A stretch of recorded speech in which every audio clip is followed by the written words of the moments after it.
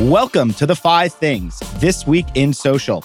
Each week, we bring you the latest stories in social media so you are up to date for the week ahead. Some weeks, we have to search high and low for the best stories. And some weeks, like this one, the stories are impossible to miss. Our friends Claire Heaps and Daniel Avon are back and ready for the chilly weather. Claire, hello. Hey, what's up? Glad to be here. What is the move this year? Is it a pullover or zip-up hoodie? What do you think? Pullover all the way. I haven't worn a zip-up hoodie since like 2009, so pullover all the way. All the way. Strings tied in the front also. Oh, I like that. And Daniel is here. Hello, Daniel. Hi, Joey. Good to see you. Good to speak with you. All right, Daniel, here's the question for you. Fleece or turtleneck? Fleece. I'm not Steve Jobs or the Theranos lady. I don't need a turtleneck. No turtleneck. All right. Well, I'm Joey Scarillo, and I've got plenty of hoodies, but I need more zip-ups, and I just got my first turtleneck this year, so I guess our fashion senses are completely not aligned, but that's okay. Enough about fashion. Here are the 5 things. First, Daniel digs into Meta's layoffs of more than 11,000 employees.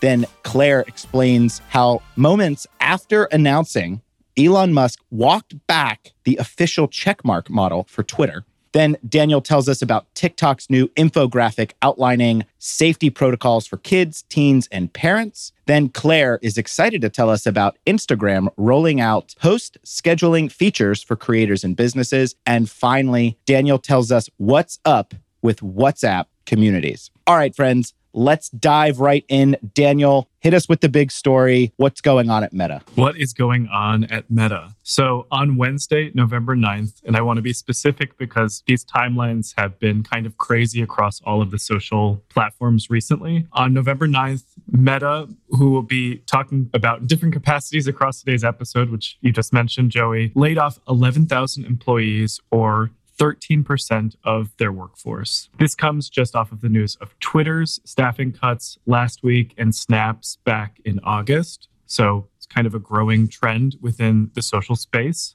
Fortunately, for those who were laid off, there's a pretty generous severance package, 16 weeks of their base pay and 2 additional weeks for every year they've been at the company, and 6 months continued healthcare for them and their families. The severance package seems to be indicative of all the ways in which Meta over the years has really treated their employees well. And in this news, Zuckerberg also mentioned that perks may be lessening as they cut costs to stabilize the business as it is now. So this news was broken a little bit earlier by the Wall Street Journal, and it mentioned a meeting with Zuckerberg and key executives to discuss these layoffs. Who is impacted in this? Recruitment and business teams primarily, but engineers, particularly those working on the metaverse, were largely spared. This piece about protecting the metaverse is actually quite interesting because it is definitely a personal interest of Zuckerberg, but also a big, costly, some may say speculative investment on behalf of the company. Just last month, it was reported that Reality Labs, the part of the organization charged with the metaverse, had $3.67 billion in operating losses, with declining revenue after a high in Q4 of 2020. In addition to investment before revenue in the metaverse, there are macroeconomic factors that we're all facing into. Meta and its contemporaries are not excluded from that. Meta reported a 50% decline in profits in Q3, and versus 2021, 70% decline in stock value. All of this after some pretty substantial growth in 2021. Meta in 2021 had $1 trillion valuation, increased its workforce by 28%. So September 2022 versus September of 2021, they had about 30% more people working at Meta. And they were obviously planning for continued growth, kind of in line with what they saw in 2021. But as the world moves a little bit more offline after the pandemic, so too dollars are kind of seeming to pull away. And we also have a recession that we're facing into. This is interesting because Meta is obviously the biggest of the social giants, encompassing Facebook, Instagram, WhatsApp, and other ventures. They're one of the last to address declining profits with reduced workforces. And in spite of some of the numbers we just discussed, they talked about what they're focusing on and what they're prioritizing from a business unit perspective. And the metaverse is still top of the list, as is advertising and AI. This shows a very strong belief in the unrealized potential of the metaverse and AI, but it is curious how long they can keep this up and doing so without seeing material fiscal impact of their investments in the metaverse. So for brands, there's not a lot that they can do at the current moment. Obviously, this is an impact on Facebook's workforce that is a result of brands pulling ad spend. So the realities of the brands that are pulling ad spend are kind of the same as to what Facebook, Meta are dealing with right now. That said, I would imagine, and this is all speculation, that Meta is even more eagerly looking for partners and ways of monetizing the metaverse and AI. So could be an opportunity for brands that are poised or interested to do so and have the funds to kind of unlock it early on as Meta kind of pushes forward. That's interesting. You mentioned, Daniel, the metaverse and perhaps the slow start for the metaverse. So I'm curious, Claire, what do you think was the bigger factor in the layoffs? Was it the metaverse, or do you think it could go even as far back as Apple's new privacy updates from about a year or so ago? I honestly think that it's probably a bunch of things. The focus that Meta is putting on the metaverse and probably pulling away from everything else that they're doing, I'm sure, is the largest factor. I think that they're just putting such large bets on this metaverse project that isn't panning out as quickly as they wanted or thought, that it's sort of screwed them a little bit, to be honest. I don't think brands have really figured out a good way to enter the metaverse or use Meta's metaverse stuff. No one has really cracked this yet. And to be honest, what Meta has rolled out looks pretty schlocky. So I really just don't think it's working out for them. And I think they flew a little bit too close to the sun. But there are so many things that they've been embroiled in the past couple of years that I'm sure were also factors. I think that they've had so many controversies and so many new updates that haven't worked. And Facebook as a platform is a little iffy right now. The audiences are a little weird on Facebook, and with the political stuff going on, I just think that Meta as an organization is sort of like the center of a million shitstorms, and they're sort of all just colliding at once, and putting billions of dollars into an endeavor that hasn't worked yet can't be helping. Yeah, they are putting a lot of resources into something that is still unproven, but I guess they want to be the pioneers in that space. And I guess sort of as like a second question, but also we'll segue into our next story. Daniel, how do you see the layoffs at Meta differing from the layoffs we saw this week at Twitter? They are very different, the layoffs at Twitter versus Meta. Obviously, the scale of the layoffs from Meta is quite a bit larger than what we saw from Twitter, but as a proportion of the workforce, it's quite limited. Interestingly, in a story that we actually decided not to talk about this week, but I'll mention it, is that for some people that Twitter laid off last week, there seems to be a desire to claim back. So they may have unintentionally let people go, or they're realizing that some things that from an engineering standpoint need to be done on platform can't be done without certain people. So I think that Twitter was quite hasty. This seems to be a lot more intentional, and they're thinking about the places in the organization, with exception to the metaverse, that they are not using those resources. I mentioned recruitment is something. There's a hiring freeze, so a need for recruiters is a little bit limited at this point in time. So all of that to say, I think that from a Meta standpoint, it was more intentional, and they took a more measured view of how they wanted to minimize the workforce. But all in all, it's sad. It's really sad for the people impacted, and that part of it doesn't change. Absolutely. Okay, so sticking with Twitter, Claire, tell us about how Elon did a bit of an about face with his official checkmark model. Yeah, I think this is sort of just the continuation of a trend, or a way of treating his new job, where things are announced kind of fast and loose for whatever reason, whether it's operational or something we're not privy to. Elon rolls back what he said pretty much immediately. This has happened a couple of times, but basically there's just a lot going on with the checkmark. So I guess people saw the sort of meritocracy of the blue checkmark as elitist, whatever, not everybody gets to be special. Elon decided to make the blue check mark something you can pay for, $8 a month. So basically anyone can get verified if they want to by paying for it. But if everybody gets to be verified, the people who are within that meritocracy of, being a famous person or being an organization or being someone whose likeness is likely to get copied or ripped off or whatever, those people need a different kind of check mark to distinguish themselves from the paid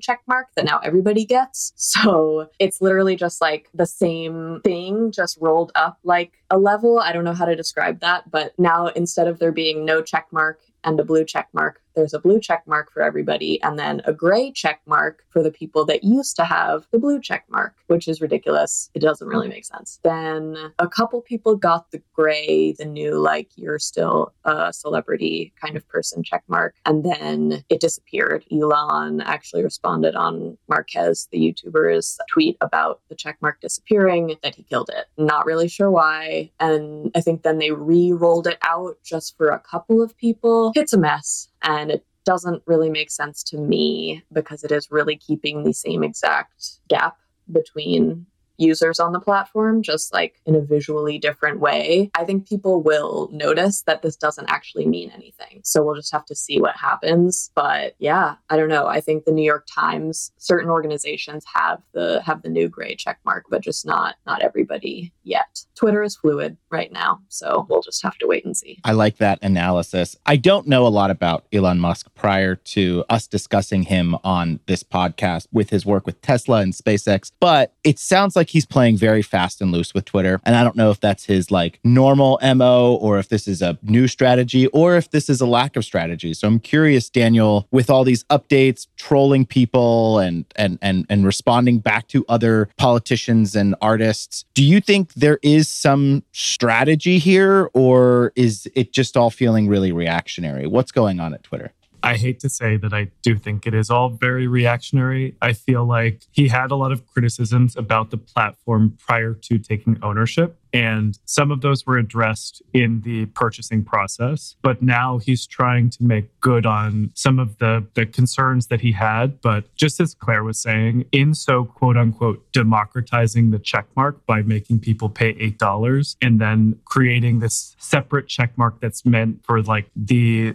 most important of the important celebrities, you're reinstilling a hierarchy and a pay-to-play model for people who want to be considered important enough to have a check mark. So it's all kind of like all over the place and very, very mixed messaging. One just very small aside that I found funny when I was scrolling Twitter actually this morning is that for some of the gray check marks that are in place, you can click on the check mark to see if the person is paying the subscription or if it is something that they have because they are a celebrity. So all of this to say is like the optics are kind of weird. The access to information is kind of weird. And strategically, it doesn't feel very sound. It's all just like, I want to do this thing. So let engineering team, let's do this thing. And then when they have it done, they're like, oh, maybe this isn't what I wanted to do all along. So it's kind of embarrassing to have a test and play strategy, not in a smaller market like we've seen with like the TikToks and the Instagrams of the world and really rolled out to everyone and for everyone to judge and see. But yeah, all of that to say, it feels gut and not strategy. Go ahead, Claire. It is pretty dumb, like in general. But what I will say is a lot of times these massive platforms roll out a test and it doesn't work out and they have to roll it back and they end up looking really dumb because they were so serious about it and they made it seem so important, like they knew it was going to work and then it didn't work. They ended up looking stupid. I think the whole Twitter situation is crazy, but the idea that these platforms are very fluid and they are really test and learn spaces is true. And I think something that people know, but we don't get to see like behind the curtain like that, and the hiding and the opaqueness of the features and trials and beta tests and stuff makes things seem so much more serious than they are. So it may not necessarily be a bad thing to kind of let people see behind the curtain explanation of the processes that go into creating things that people end up using every day on the platform. Transparency is typically a good thing, though it is making Elon seem sort of like a loose cannon, or like he's not thinking things through. That's definitely true and is like a perception issue that he'll have to work through, or maybe he really just doesn't care, which is also fine, I guess. I think the transparency part of it is not terrible, though it is just sort of like a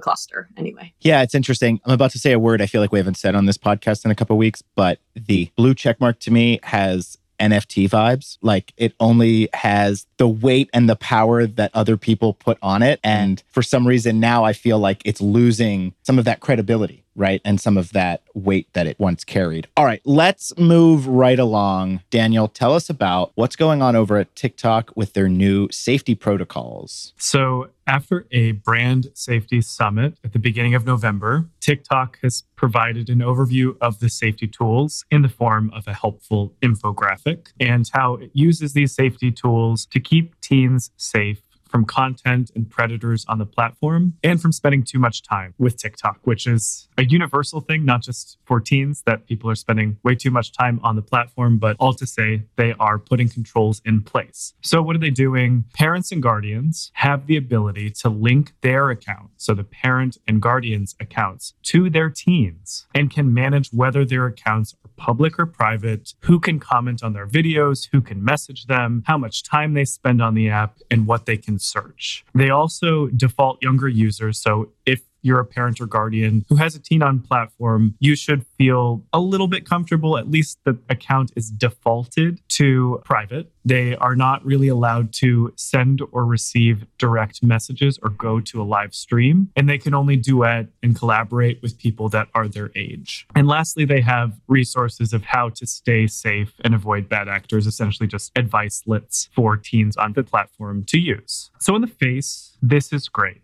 I'm happy to see that they're taking this seriously, understanding their younger audience and their responsibility to keep them safe on the platform. I can't help but think about AOL chat rooms, Omegle, Chat Roulette, Facebook early days, and the list goes on of the platforms that when I was a teen and coming up in the world, I would have benefited from being protected better and my safety online being taken more seriously. That said, these measures don't come out of nowhere. As an example, apparently on 4 occasions, Pakistan banned the app because of inappropriate content. But heavy is the crown worn by the social media platform that holds the attention of the often hard to reach younger generation. So years ago, this was Instagram and Snapchat. The crown has kind of moved from head to head. It is now on TikTok's head. So they're taking this seriously. They probably haven't cracked it. They haven't solved all of the ills, but they're definitely taking good intentional steps in the right direction. Personally, if I were a teen, I would be mortified if my mom had linked her TikTok account to mine to have oversight of what I'm doing and what I'm allowed to do. But you know, in this day and age where everything has moved online, it's great that this capability exists for the parents that need this and the kids that need this support. This has a tangential relationship to brands in that it should give them confidence that TikTok for teens, advertising for teens, as well as just on the platform generally, are taking important cautionary measures to ensure brand safety and user safety. So if anything, it may make more brands more confident to advertise on the platform, particularly if they're going after that 13 to 17 audience, which is kind of the sweet spot of what TikTok, at least originally was, even though it's now a lot more of a broad reach platform. You bring up a really good point about our safety when we were coming up on those same apps that you mentioned. And it makes me think, like, I don't know that my parents would have known to have those apps. And I think what it actually says is, thank goodness that the generation that are currently parents know the internet and have grown up with it, so now can be safe for their kids. So Claire, you know, on this show, we love a good infographic because it reads so well on a podcast. But if you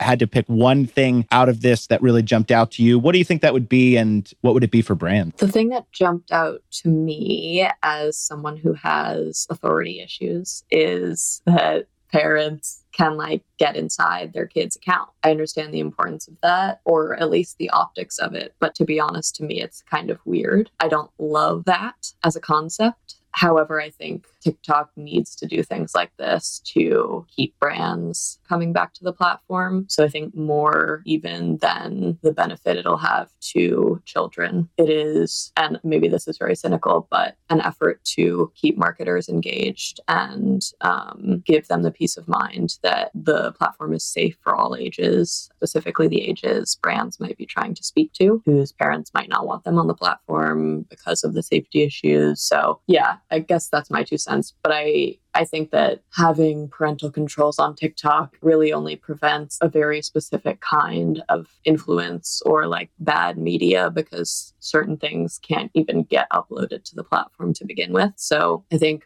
protecting the DMs makes a lot of sense, but it's not necessarily like a content filter, because the sort of stuff that the 3-4 of us were seeing on the internet in 2008 is still on there, and it's not going to be on TikTok ever. So to me, it's more of an optics thing than anything else. Yeah, I think this ultimately good thing, but we will see. And I like your theory or your view of the world when it comes to authority. All right, Instagram is rolling out a scheduling feature for creators and businesses. Tell us about it, Claire. Yeah, so not necessarily groundbreaking, but Instagram will have a feature soon that they're rolling out for professional accounts where you can schedule your posts. Those are grid posts and reels. It didn't seem like there's stories scheduling, which is sort of a miss to me as someone who works on accounts where people need to post a lot of stories. But Instagram previously had post scheduling within the creator suite, which as far as I can tell was actually like a separate website. So it's not an entirely new thing for creators and professional accounts, but it keeps scheduling within the app itself, which makes things a lot easier. What I think is interesting about this for brands, and mostly for people who work for brands, us, is you can not use Sprinklr if you want to, or other post scheduling kind of dashboard platforms like that, the scheduling aggregators of the world. It is, of course, still very useful to keep all of your platforms in one place, especially if you're scheduling kind of the same post out across different platforms, though that's not necessarily a best practice. So yeah, I don't know. It's not a groundbreaking change, but I think a lot of marketers do schedule things manually or post things manually because those aggregators aren't perfect. So being able to do it within the app just makes things a lot easier. And especially for creators who work for themselves and don't have a team of ad people behind them, this will make life a lot easier. So Claire, you manage a brand online. Daniel, you do not. Is this exciting for you? And if you were a brand, hypothetical, would you latergram? I will admit, it's not particularly exciting for me. I latergram anyways. I think this is a trend actually of younger Gen Z, of you live the experience, you take the photos and you post it later on. So that is very my vibe, even though I am very, very solidly in the middle of the millennial generation. But I think it is a good thing, especially say, for example, this is kind of a stupid example that comes to mind. You're going to a conference and you're at that conference for 5 days, and you have a panel that your brand is speaking at on the first day, the third day, and the fifth day. But your brand managers and all the people that might be posting are involved in the conference and doing those things. This type of a thing would enable you to just set it, forget it, enjoy, be present in the moment. So I think there's definitely a benefit to that. And for that to be natively on platform is great. I'm not super familiar with the Sprinklrs of the world, or if there's some left to be desired. Doing so on platform allows you to be a little bit more nimble. Maybe you don't need to change apps or anything like that. So I think it's all a positive and a benefit. The only question mark for me is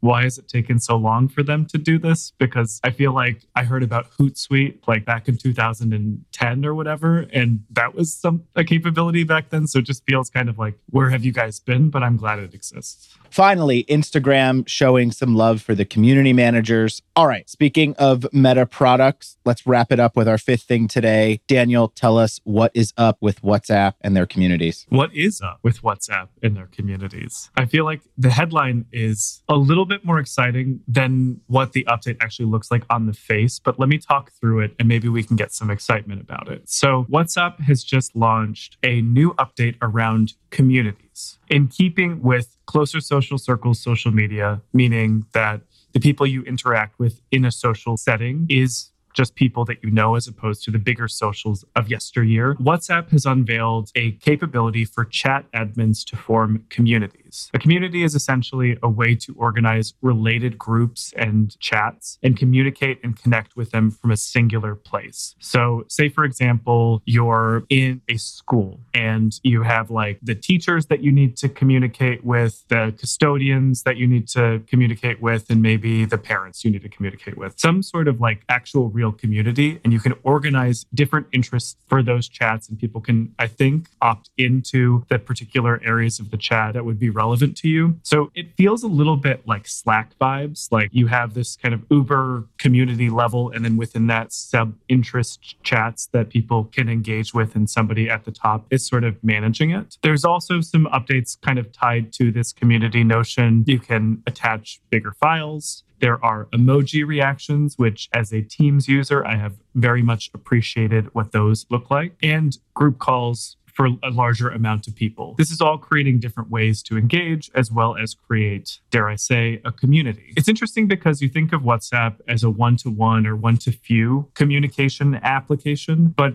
this seems to be kind of leaning into a potential for broader communication, like a Slack or something like that. And I'm not sure if this is tied to it, but North America is actually the fastest growing region for WhatsApp. So it could be in light of some needs or desires from users in those markets. For brands, there has been very limited advertising potential with WhatsApp in the past. I believe, and Claire, keep me honest, it's been sort of, you have a Facebook or an Instagram ad that leads to a chat on WhatsApp for one-to-one communication between a brand and a consumer, whether it be customer service related or engage with us for this particular thing. This may allow brands to kind of organize their chats and communicate one-to-many. I'm still not, as a user of the platform, fully seeing the potential of this, but it is good for the users on the app to create a bigger community and organize the chats that they have with related groups of people. All right, Claire, $1 million question. Are people going to use this? Honestly, probably. WhatsApp is huge, especially not in the US. Everybody I know who does not live in the United States is on WhatsApp for basically everything. That's what their texting is. And I think based on all of the other things we talked about, based on everything else we talked about today, when it comes to the platforms that everybody is using, I think different ways to connect with people are going to be particularly useful in the coming years as Facebook,